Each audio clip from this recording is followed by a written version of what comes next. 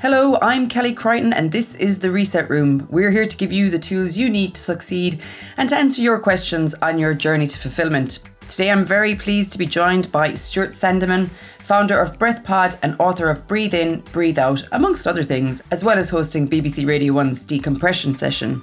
In case you haven't guessed it, Stuart's area of expertise is breathing. He helps people improve their physical, mental and emotional health through the power of breathing. Through his business BreathPod, Stuart offers unique breathing and coaching programs to a wide range of clients that are designed to accelerate performance, increase productivity, alleviate stress, and help reduce negative emotions such as anger, fear, frustration, and depression. Hi Stuart, welcome to the Reset Room. Hi, how you doing? Good, thank you. We are very excited to talk to you today. You have a new book out that we're going to talk about soon. But first, if you wouldn't mind sharing, you've been on quite a journey to get to where you are today. Please tell us about your background and how you first came to learn about just how impactful our breathing can be. Yeah, so it has been quite a journey and certainly breathing was something I overlooked for many, many years, like most of us. I thought, oh, yes, it's just happening in the background and it doesn't really do anything apart from keep us alive, obviously. Mm-hmm. But I never really thought of the depth of the power or how it can be used as a tool to empower us in many, many different ways. My background is kind of jumped through different industries. Growing up, I was very, very sporty. I actually left school to pursue judo as a career. Mm-hmm. And quite early on in that path, I slipped a disc in my back and pulled me out of that sport. Although I'd been doing judo since I was 4 years old. So this was around about 18, 19. Mm-hmm. Went off to university and studied maths and ended up in finance in London and over in Hong Kong as well. So kind of went from this very sporting space into more of a corporate role. And throughout that whole time, music has been a massive passion of mine. Mm-hmm. Making music, playing music, running music events. And some music that I made was picked up by a record label. Wow. So another jump from kind of this corporate world into a very creative space. And I started touring the world as a DJ. So usually at this point in my story, people think, breathing? What's happened? Yeah. And it was another big pivot point. My girlfriend at the time when I was doing my music was diagnosed with terminal cancer. So that really put the brakes on what I was doing. And in some ways ignited the judo player. How do we beat this thing? Yeah. Looking at all the amazing conventional treatments out there, and then the minefield of alternatives. There's so many. And tried to navigate that time, and sadly she passed away. I didn't find breathing at that time. I wish I could share it. Often when I tell my story, I feel like people are waiting for me to say breathing saved her, but it wasn't that. It was afterwards when she passed away. Mm-hmm. I moved back to Scotland where I'm from, and I just took my mum for Mother's Day to a breathing class. Mm-hmm. That's as far as I thought about it. My mum's into yoga, and I put two and two together. Yeah. It was the week after Mother's Day, and so that was it. I went to this class, and I had a really, really profound experience. Mm-hmm. It felt like all the tension of emotion, all the grief, all the sadness, all the weight was kind of pulled off and kind of evaporating from me. Mm-hmm. And I felt like my girlfriend was there holding my hand. Wow. So it was a really, really powerful experience. And being the way I am, the kind of logical thinker, I've lost the plot. That's my first option. Someone's maybe spiked my drink or put something in my water bottle, and they certainly didn't. This is a very hippie embracing event. Yeah, they didn't seem the type to do that. So I was like, right, okay. So I'm either going mad or there's something very special here that I've overlooked. This thing called breathing. Mm-hmm. So I went in for some more. And I started working very closely with that particular style of breathing. And before that, I didn't know there was any styles of breathing. I didn't know there was different types of breathing, different practices. It's way more complex than I ever could have imagined. This thing that we do 20,000 times a day. So that was what it was for me. It was something that by chance I found myself having an experience through breathing that was deeply profound and extremely, extremely helpful. Mm-hmm. So much so that I thought, let's check, was that a one-off? What was that? What happened? Mm-hmm. I had a lot of question marks, so a lot of questions to be answered.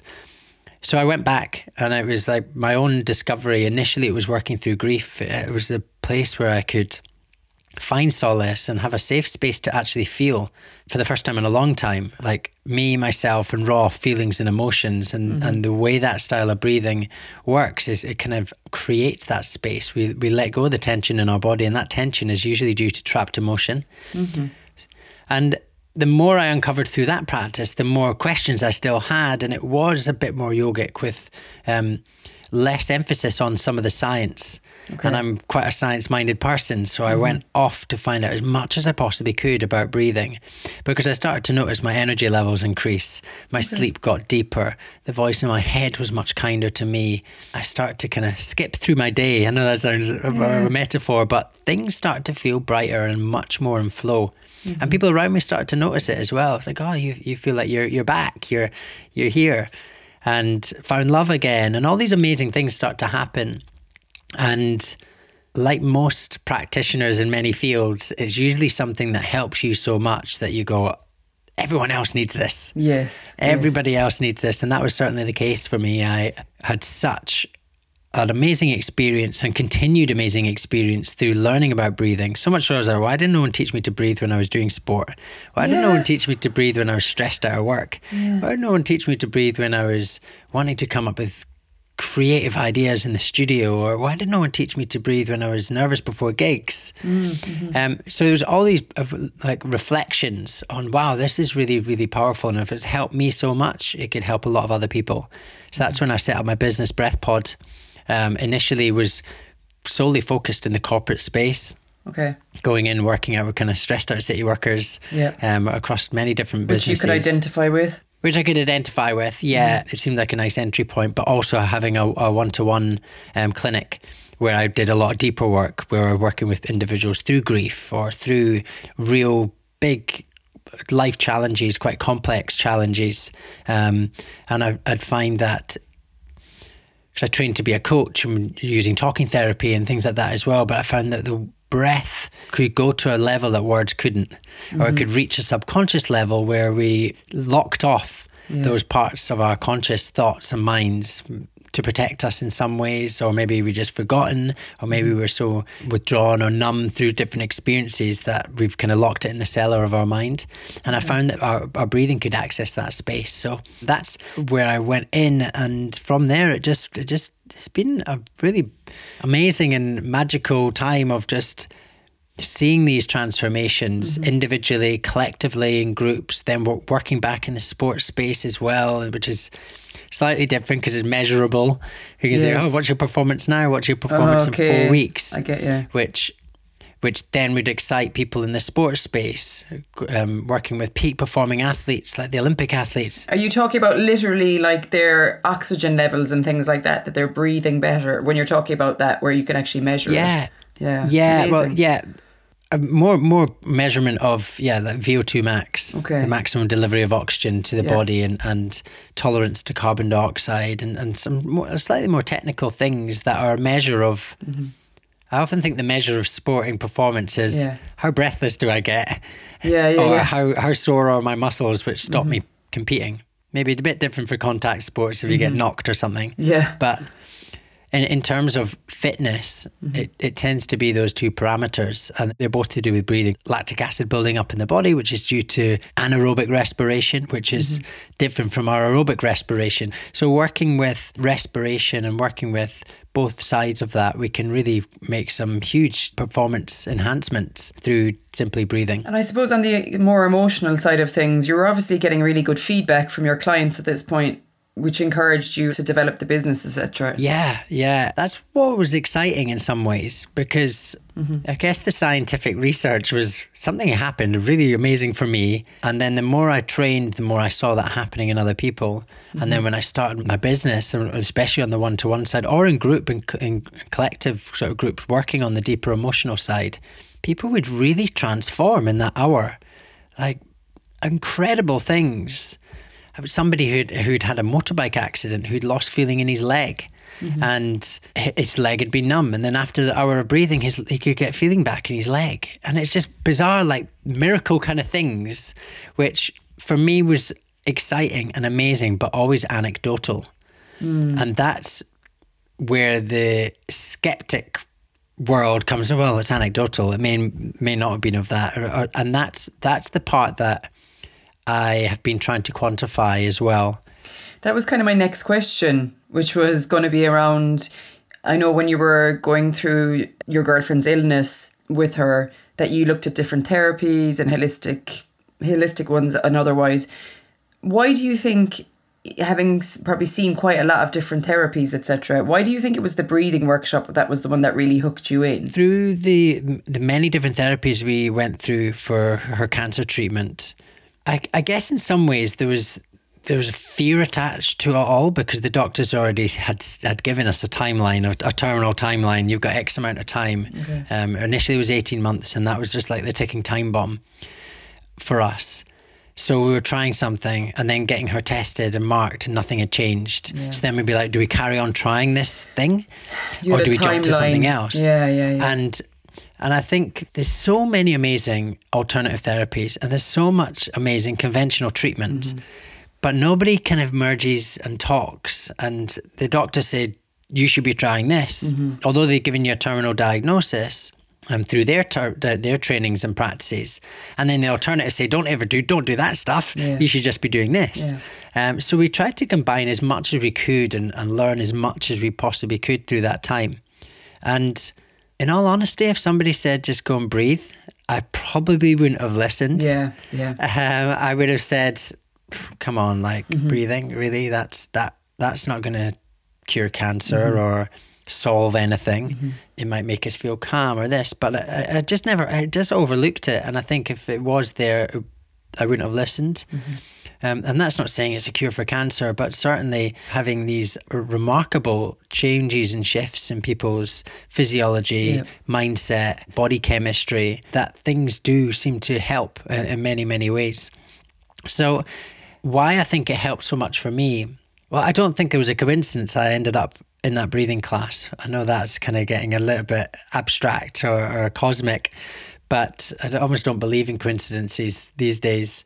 But being there in that session is the first thing that I've personally done that has kind of gone, pow, like compared to meditations, which in all essence, breathwork is meditation. Mm-hmm. It's a big umbrella. But the traditional forms of meditation, sort of understimulating, sitting in silence, calming the mind and or maybe repeating a mantra or whatever form of meditation that is, or going for a run, I often think is a meditation too. Yeah. It didn't have the level of connection to something greater than myself in those experiences. Okay. I'd feel like I'm very conscious, I'm very much here, I'm sitting, I'm doing my meditation, I'm observing my thoughts or whatever that was. And I'd find it really, really challenging. Whereas with the breath work, within a couple of minutes, I started to feel different. Wow. My body started to shake and tremor. And I was like, well, something's happening here. Mm-hmm. And what's going on? And then visuals would start coming in and it started to feel emotion start to stir. And that all happened very, very quickly, within about 10 minutes for me in that moment. And I know I was probably at boiling point in terms of the experience that I'd gone through, the 18 months of that whole roller coaster ride, but then also then losing her and not thinking I was going to lose her. And I think that was a big part for me for grief was I thought we were going to do it. And that judo player, that optimist said, no, we will defy the odds. Let's not listen to them. We've got this. That was a huge burden to me through grief because I felt so much guilt, so much regret. Should we have gone left instead of right? Should we have listened to that person or this person? Or why didn't we try this? Or why didn't we try that? Why didn't I read that other email that someone said? You know, there's all these kind of weight that we throw on. Questions. So when I went to that breathing class, there was a lot of tension there. Now, what is quite interesting is I didn't allow myself to emote. When she passed, I didn't cry, really. My grief would be internal, anger and frustration at me, anger at the world, why me, these kind of questions. And I'd kind of go from withdrawal, like complete silence, not getting out of bed, not wanting to speak to anybody, not answering my phone, just like I just didn't want to be around anybody. Or it would be complete outburst. Yeah. I'd feel anger, I'd slam a door, I'd punch a wall, but I wouldn't allow myself to actually feel the sensation of grief. Now, what I've learned and what I talk a lot about in Breathe In, Breathe Out, which is in different sections, so this is the mid-sections, the deeper work, is that we hold our breath to stop feeling. So our breath is actually, it moves and flows with our life. If we're happy, our breath starts to expand and flow. When we're laughing, it kind of jigs and judders. When we cry, it kind of does something different, but it does the same. So part of our emotional integration cycle, which is feeling, something's triggered us to feel emotion. The body releases chemicals in different organ points. The body feels that, and we need to process it. And the way we process it is we have an emotional reaction. Now, if we deem it's not appropriate to burst out crying right now, or it's not appropriate to punch the wall, or it's not appropriate to laugh at that person, we hold our breath to stop that emotional processing. So that's a very conscious example, but unconsciously the mind also does that through our beliefs, through our conditioning, through our past, through our lens that we see the world. It causes us to hold our breath to stop that emotional processing. So using myself as an example, I'd done judo all my life. Big boys don't cry. Grew up in Scotland. Teddy bear was called Tough Ted. You can see that my conditioning was very much this male persona of... hardy exterior. Yeah, strength. Strength, the notion of strength is a good thing.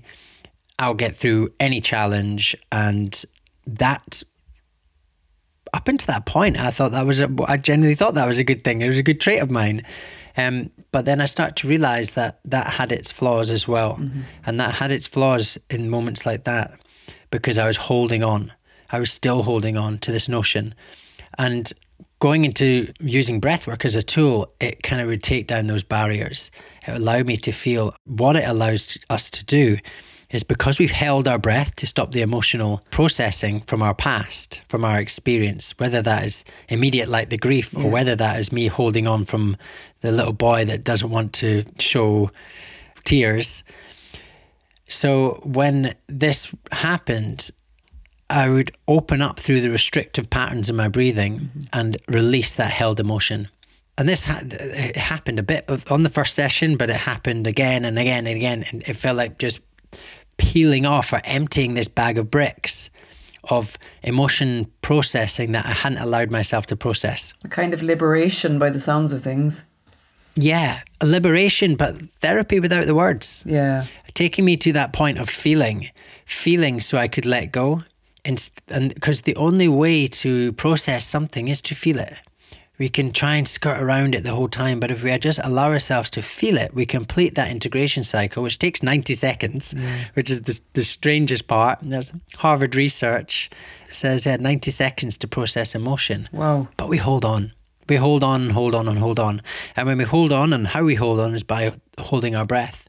And by holding our breath, then our breath pattern changes. So the signal from our body to our brain from our breath, which tells us what's happening in our environment, because our breath regulates our energy levels, it regulates our stress response. Then if we're holding on and we've held on because of an experience, then our breath pattern changes. And we get held into these kind of holding patterns, or in the book I talk about breathing archetypes.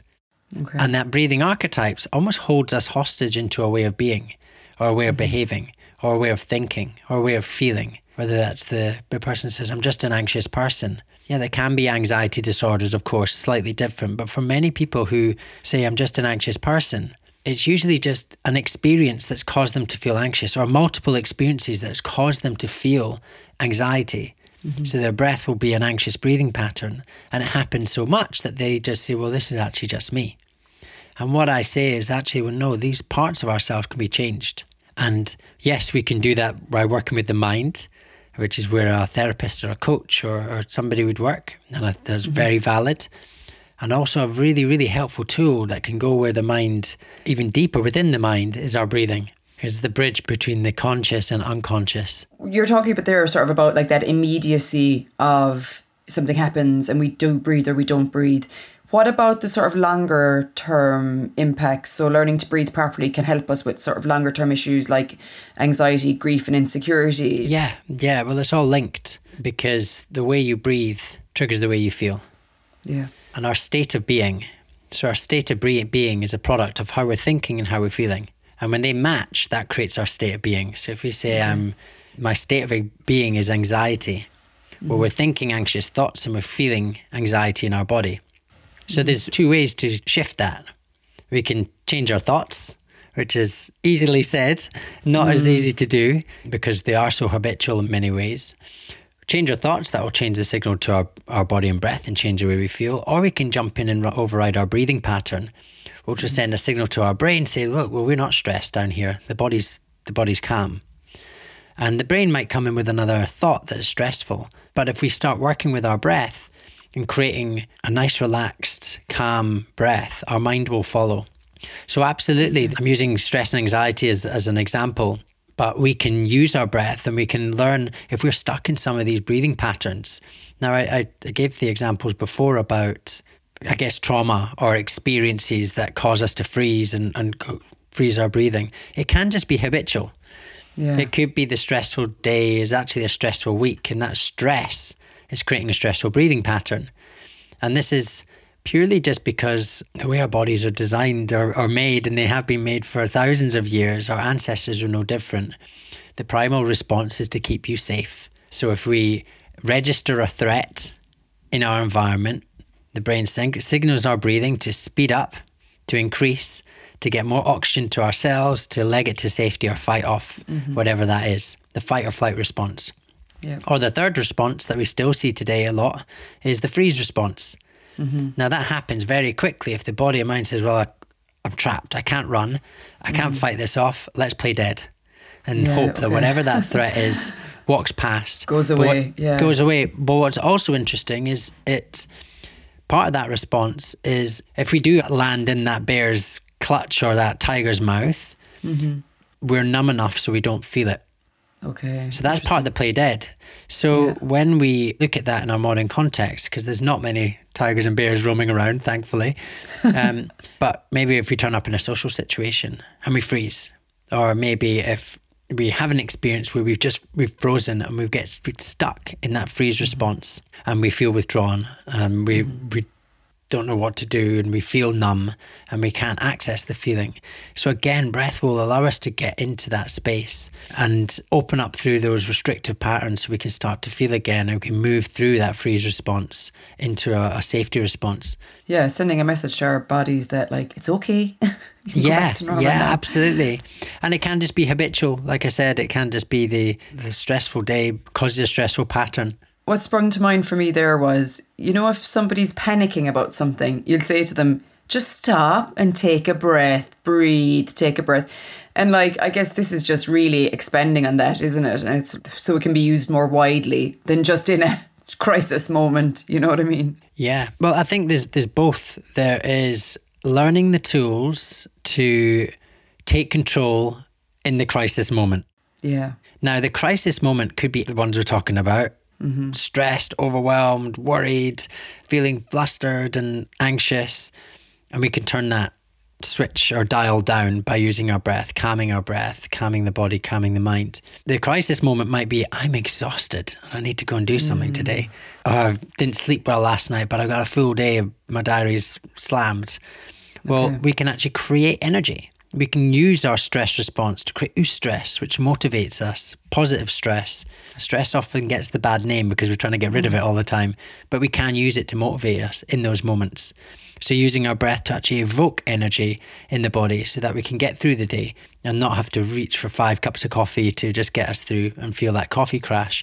So we can harness our natural energy levels, or we can also, the other crisis might be, I can't think. I've got so many things on that I'm feeling distracted and our mind's distracted and we can't come up with that great idea or we can't access that part of our brain for creative thinking.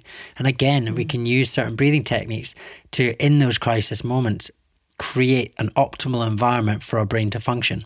So we have those crisis moment techniques, reactive. I'm feeling a certain way. I want to feel something different. But then also we have, on the other hand, a really, really powerful, empowering tool that can integrate our past, work through our stressors so that we don't have to do those techniques as readily, because with a daily practice, we can just start off our day do a daily practice of breath work, set ourselves up so that we don't have that stressful day in the first place. Sure. And what about, is there, just to speak more generally, is there a proper way to breathe? Like you and I sitting here, is there things we could be doing to make sure that we're doing it the best way possible? Yes, of course. Just to backtrack, it's kind of a trick question because it depends on what you're doing. Yes, okay. If you're running for the bus, your breathing is going to be very different from sat still in a relaxation. So usually when we say the proper way to breathe, the optimal way to breathe, I say starting at rest. Mm-hmm. How am I breathing at rest? And then how am I breathing during my day? How am I breathing when I'm doing sport? How am I breathing when I'm sleeping? How am I breathing when I'm speaking? They're the 5 areas that I usually uncover with somebody. There are some apparatus that are important to use. Okay. The first 2 may be quite obvious for many people is use our nose to breathe. It filters the air, gets the perfect moisture and temperature of air to our lungs, and it flushes the air with nitric oxide, which opens up our blood vessels. And the size of our nostrils versus our mouth, which is where other people often breathe, it's much smaller, creates resistance, so we feel calm. Okay. So throughout our nose, day to day, in and out through your nose. On the out breath, it captures moisture and heat leaving the body. Now that said, if we're in an emergency, if we wander onto the road and a car's coming for us, we'll gasp through the mouth, and that's the proper way to breathe in that moment. Okay. Because we need that stress response to jump back and leap to the pavement for safety. But day to day, we want to be breathing through our nose, using our diaphragm, which is our primary breathing muscle, which separates the chest from the lower torso. If you imagine the rib cage like a cage, like a bird cage housing our lungs and our heart, the diaphragm is the base of the cage. So it's a massive muscle that spans right the cross section of the body, and when we breathe with it, it contracts down, so the air and organs displace down and the belly expands before their chest. So when we talk about the diaphragmatic breath, a lot of people talk about belly breathing, which is helpful and also not in some ways because we're not using our stomach muscles. It's the diaphragmatic movement downwards that causes the belly to rise. So in and out through our nose, using our diaphragm so our belly will rise before the chest. The chest will still rise, but it's secondary. Okay. There's a slight expansion towards the end. And in terms of pace, the slower the better in some ways. There's the kind of the magic ratio that I talk about in breathe in, breathe out, which is about 5 seconds in, 5 seconds out. That feels long. Is it long? Which feels quite slow, yeah. Yeah. That's the research-based magic ratio for keeping everything in really good order. But it does feel quite slow for some people. The Vedics, one of the oldest yogic traditions, they say that we are allotted a number of breaths for our lifetime. Okay. Which is quite an interesting way to look at it, because the faster we breathe, the more stressed we are, which can have its complications. Okay. So the slower we breathe, like don't waste your breaths kind of idea, does make a lot of sense. They're trying to encourage us to slow down, yeah. Yeah, well, they often liken it to other mammals or other animals in the animal kingdom. So a mouse breathes very rapidly and doesn't live very long. Humans kind of sit in the middle kind of range, but then you have things like a tortoise that breathes very, very slowly and lives to way over 100. Yeah. So you can start looking at these different animals and how they operate. And it makes a lot of sense for humans to slow down our breathing as much as possible, because most people are breathing too much and too quick. That is interesting. We were chatting just before we started recording, and I was mentioning, you know, when you think about breathing, what are the things that pop into your head? And I was saying that kind of panicky moment thing. And singers, I suppose, do a lot of breath work, especially opera singers, classically trained people. But also for me, it was like, oh yeah, labour. I always remember having an antenatal teacher who would talk to us about our breathing, like, and that's a popular thing to do as part of preparing for birth. But she used to talk about a ribbon unfurling, and I remember being a bit skeptical about it, you know, when we were doing the classes. But actually, it kind of worked. It was just a tool. It was a thing you could rely on in that moment. That wasn't an awful lot of fun, you know.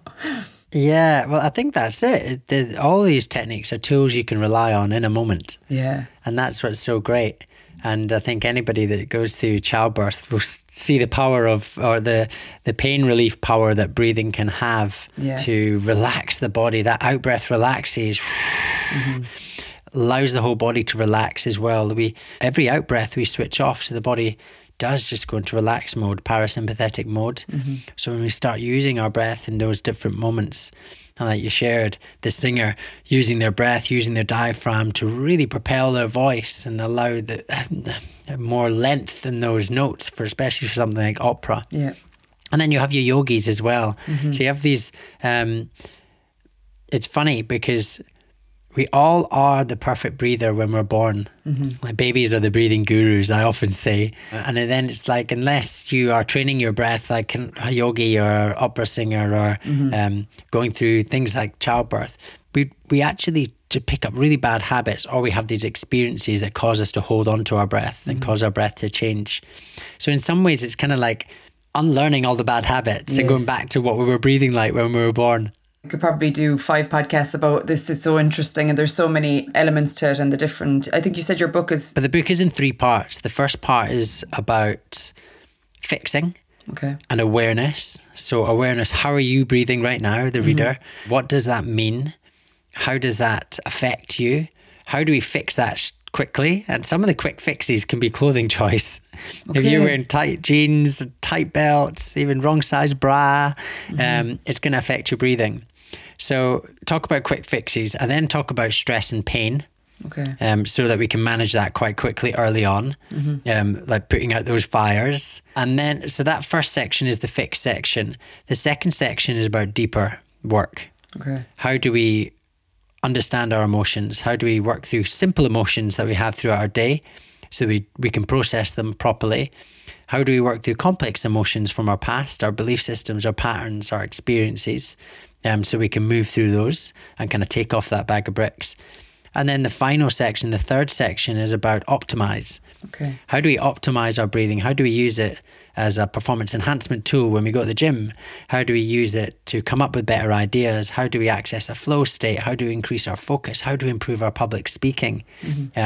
All these different moments where we can actually use our breath as a tool to actually make things way, way better. You also do a lot of courses, Stuart, and you do obviously one-to-one as well. Like, you're a very busy man at the moment, I imagine, but people will get more information on your website about all that as well, won't they? Yeah, the website, breathpod.com, has everything that we've got going on at the moment. We do events, do workshops, do trainings, do corporate sessions. We've got an app coming up soon. Oh, cool. We've got the book out. Pretty active on my social media as well. I do a lot on Instagram, like free morning sessions. Oh, nice. Usually different themes. We took a break just recently, the last couple of weeks, because everything going on with the book and etc. But we'll be back on those as well. And it's like 20 minutes to start your day. Oh, that sounds great. And it's a lovely, lovely community of people that join the Instagram every morning, 20 minutes, 7:30. Wonderful. We sit down, we do some breathing. Usually I do a month theme at a time.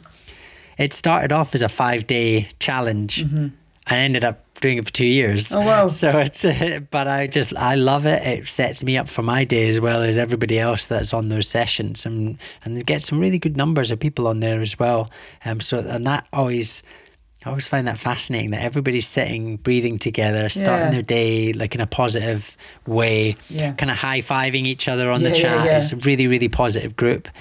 So nice. So that's another way to come and join in, or at least step in and see what you can do and how you can use your breath to start your day. Yeah, that sounds like a great idea. So what's your Instagram handle if people want to check that out? @breathpod. I'm going to put that in the show notes anyway, so people will find it there.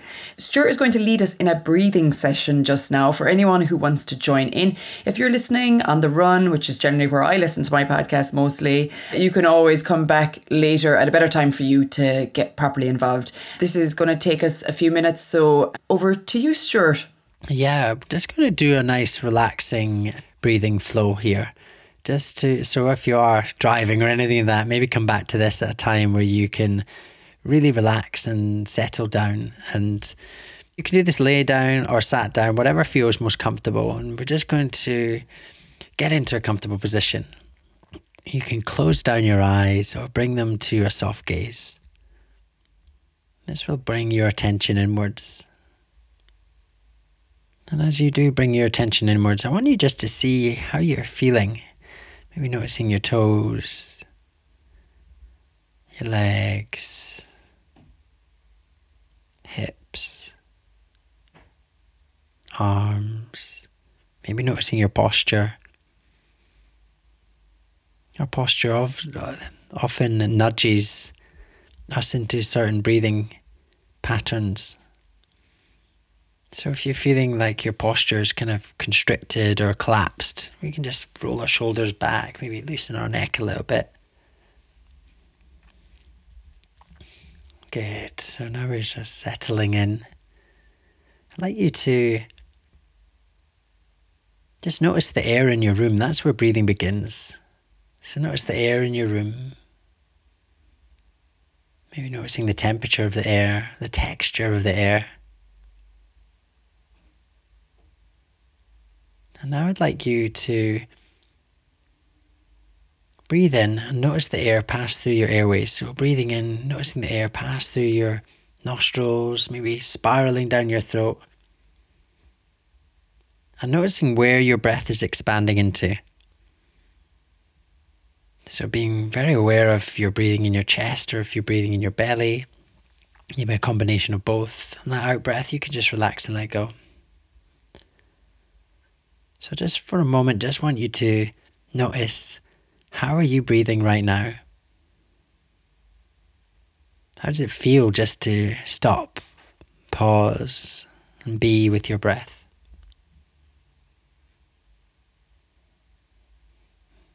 Can you notice a difference in the temperature between your in-breath and out-breath? How does it feel just to be and breathe? We breathe over 20,000 times a day. It's what keeps us alive.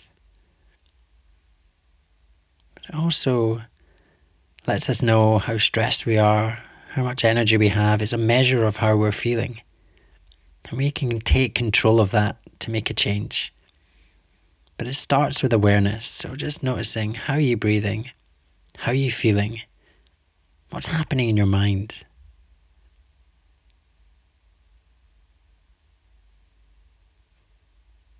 Now we have that snapshot of where you are and how you feel. We're going to start deepening our breath. We're going to add some counts. And we want to be using our diaphragm to breathe. So if it helps, you can put your hands on your lower belly so you can feel it rise and fall. And we're going to breathe in through our nose, feeling our belly rise for a count of 4. Pause and hold at the top for a count of 4. And then breathe out through your mouth for a count of 8. Let your shoulders drop.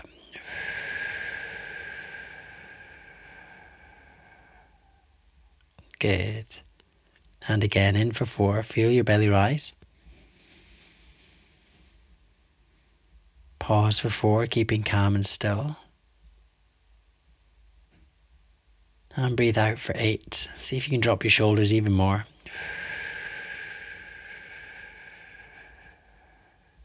Nice. Let's keep going. So in for 4. Feel your belly rise. Pause for 4. Keeping calm and still. This time as you breathe out, I want you to relax your jaw.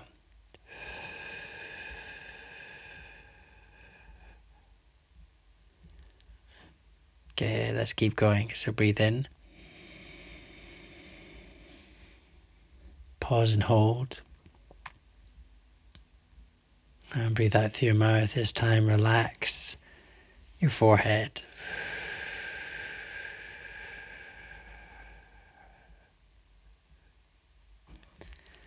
Good. So breathing in. If you're still finding it hard to breathe into your lower torso, even imagine breathing into your hips. See if that helps. And pause at the top. And this time as we breathe out through our mouth, I want you to relax behind your eyes.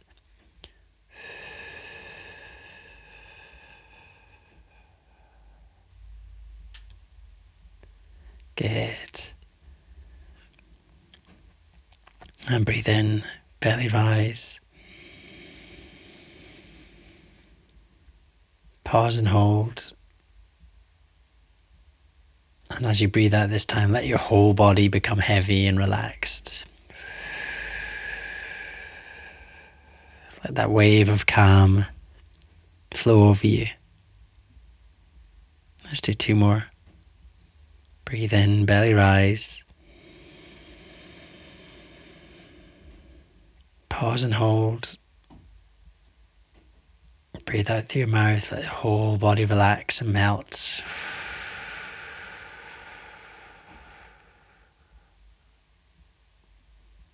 One last one.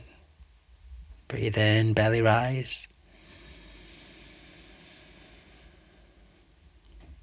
Pause and hold. And breathe out.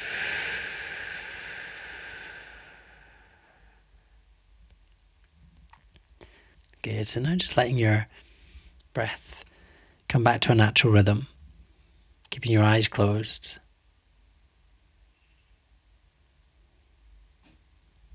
And I'd like you to drop from your mind into the awareness of your body. So feeling your heartbeat in your chest. See if you can notice your heart beating. You might even feel the pulse your heart sends throughout your body. And when you feel your heartbeat, I want you to ask yourself a simple question. What would make today great?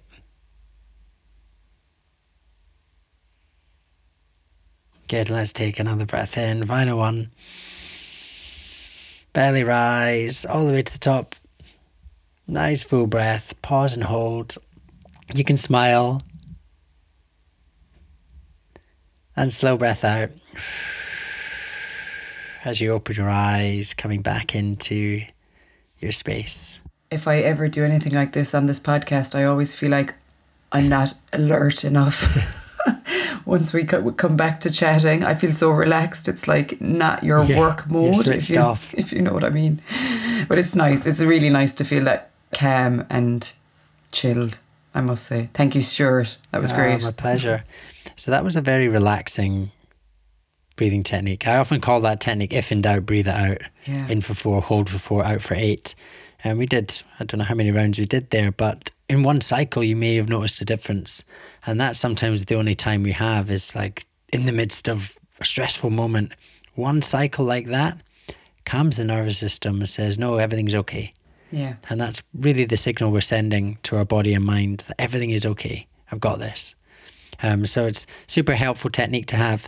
And when we do it a bit longer like we did there, a few more rounds, you'll start to really feel that relaxation response kick in, which is great if we are needing to get to sleep or we're wanting to switch off or if at the end of our day and we want to stop being in work mode and kind of relax into the rest of our day when we can switch off. I will definitely be checking out the book because I think there's so much there to learn, so much more to learn. Like I said, we probably could have done 5 podcasts, if not 50, about what you've talked about today. It was really just a taster for listeners to see just how much your breathing can impact how you're feeling and your physical health too. Yeah. Stuart, your story is a truly inspiring one, and I'm sure our listeners will have learned a lot from the podcast today. Thank you for joining us. If you have a suggestion for future episodes or would like to see us cover a particular area of personal development, please get in touch via social media. Thank you for joining us on this episode of The Reset Room. You could follow us on Twitter at reset_room, on Facebook at The Reset Room, and on Instagram at Reset Room Podcast. Please remember to rate, review and subscribe to the podcast, and please do share it with a friend if you think they will like it. The Reset Room is a laudable production produced and hosted by me, Kelly Crichton. Our guest today was Stuart Sandeman, and you'll find more about what we were discussing on his website, breathpod.com. Thanks again, Stuart. Thank you. See you next time.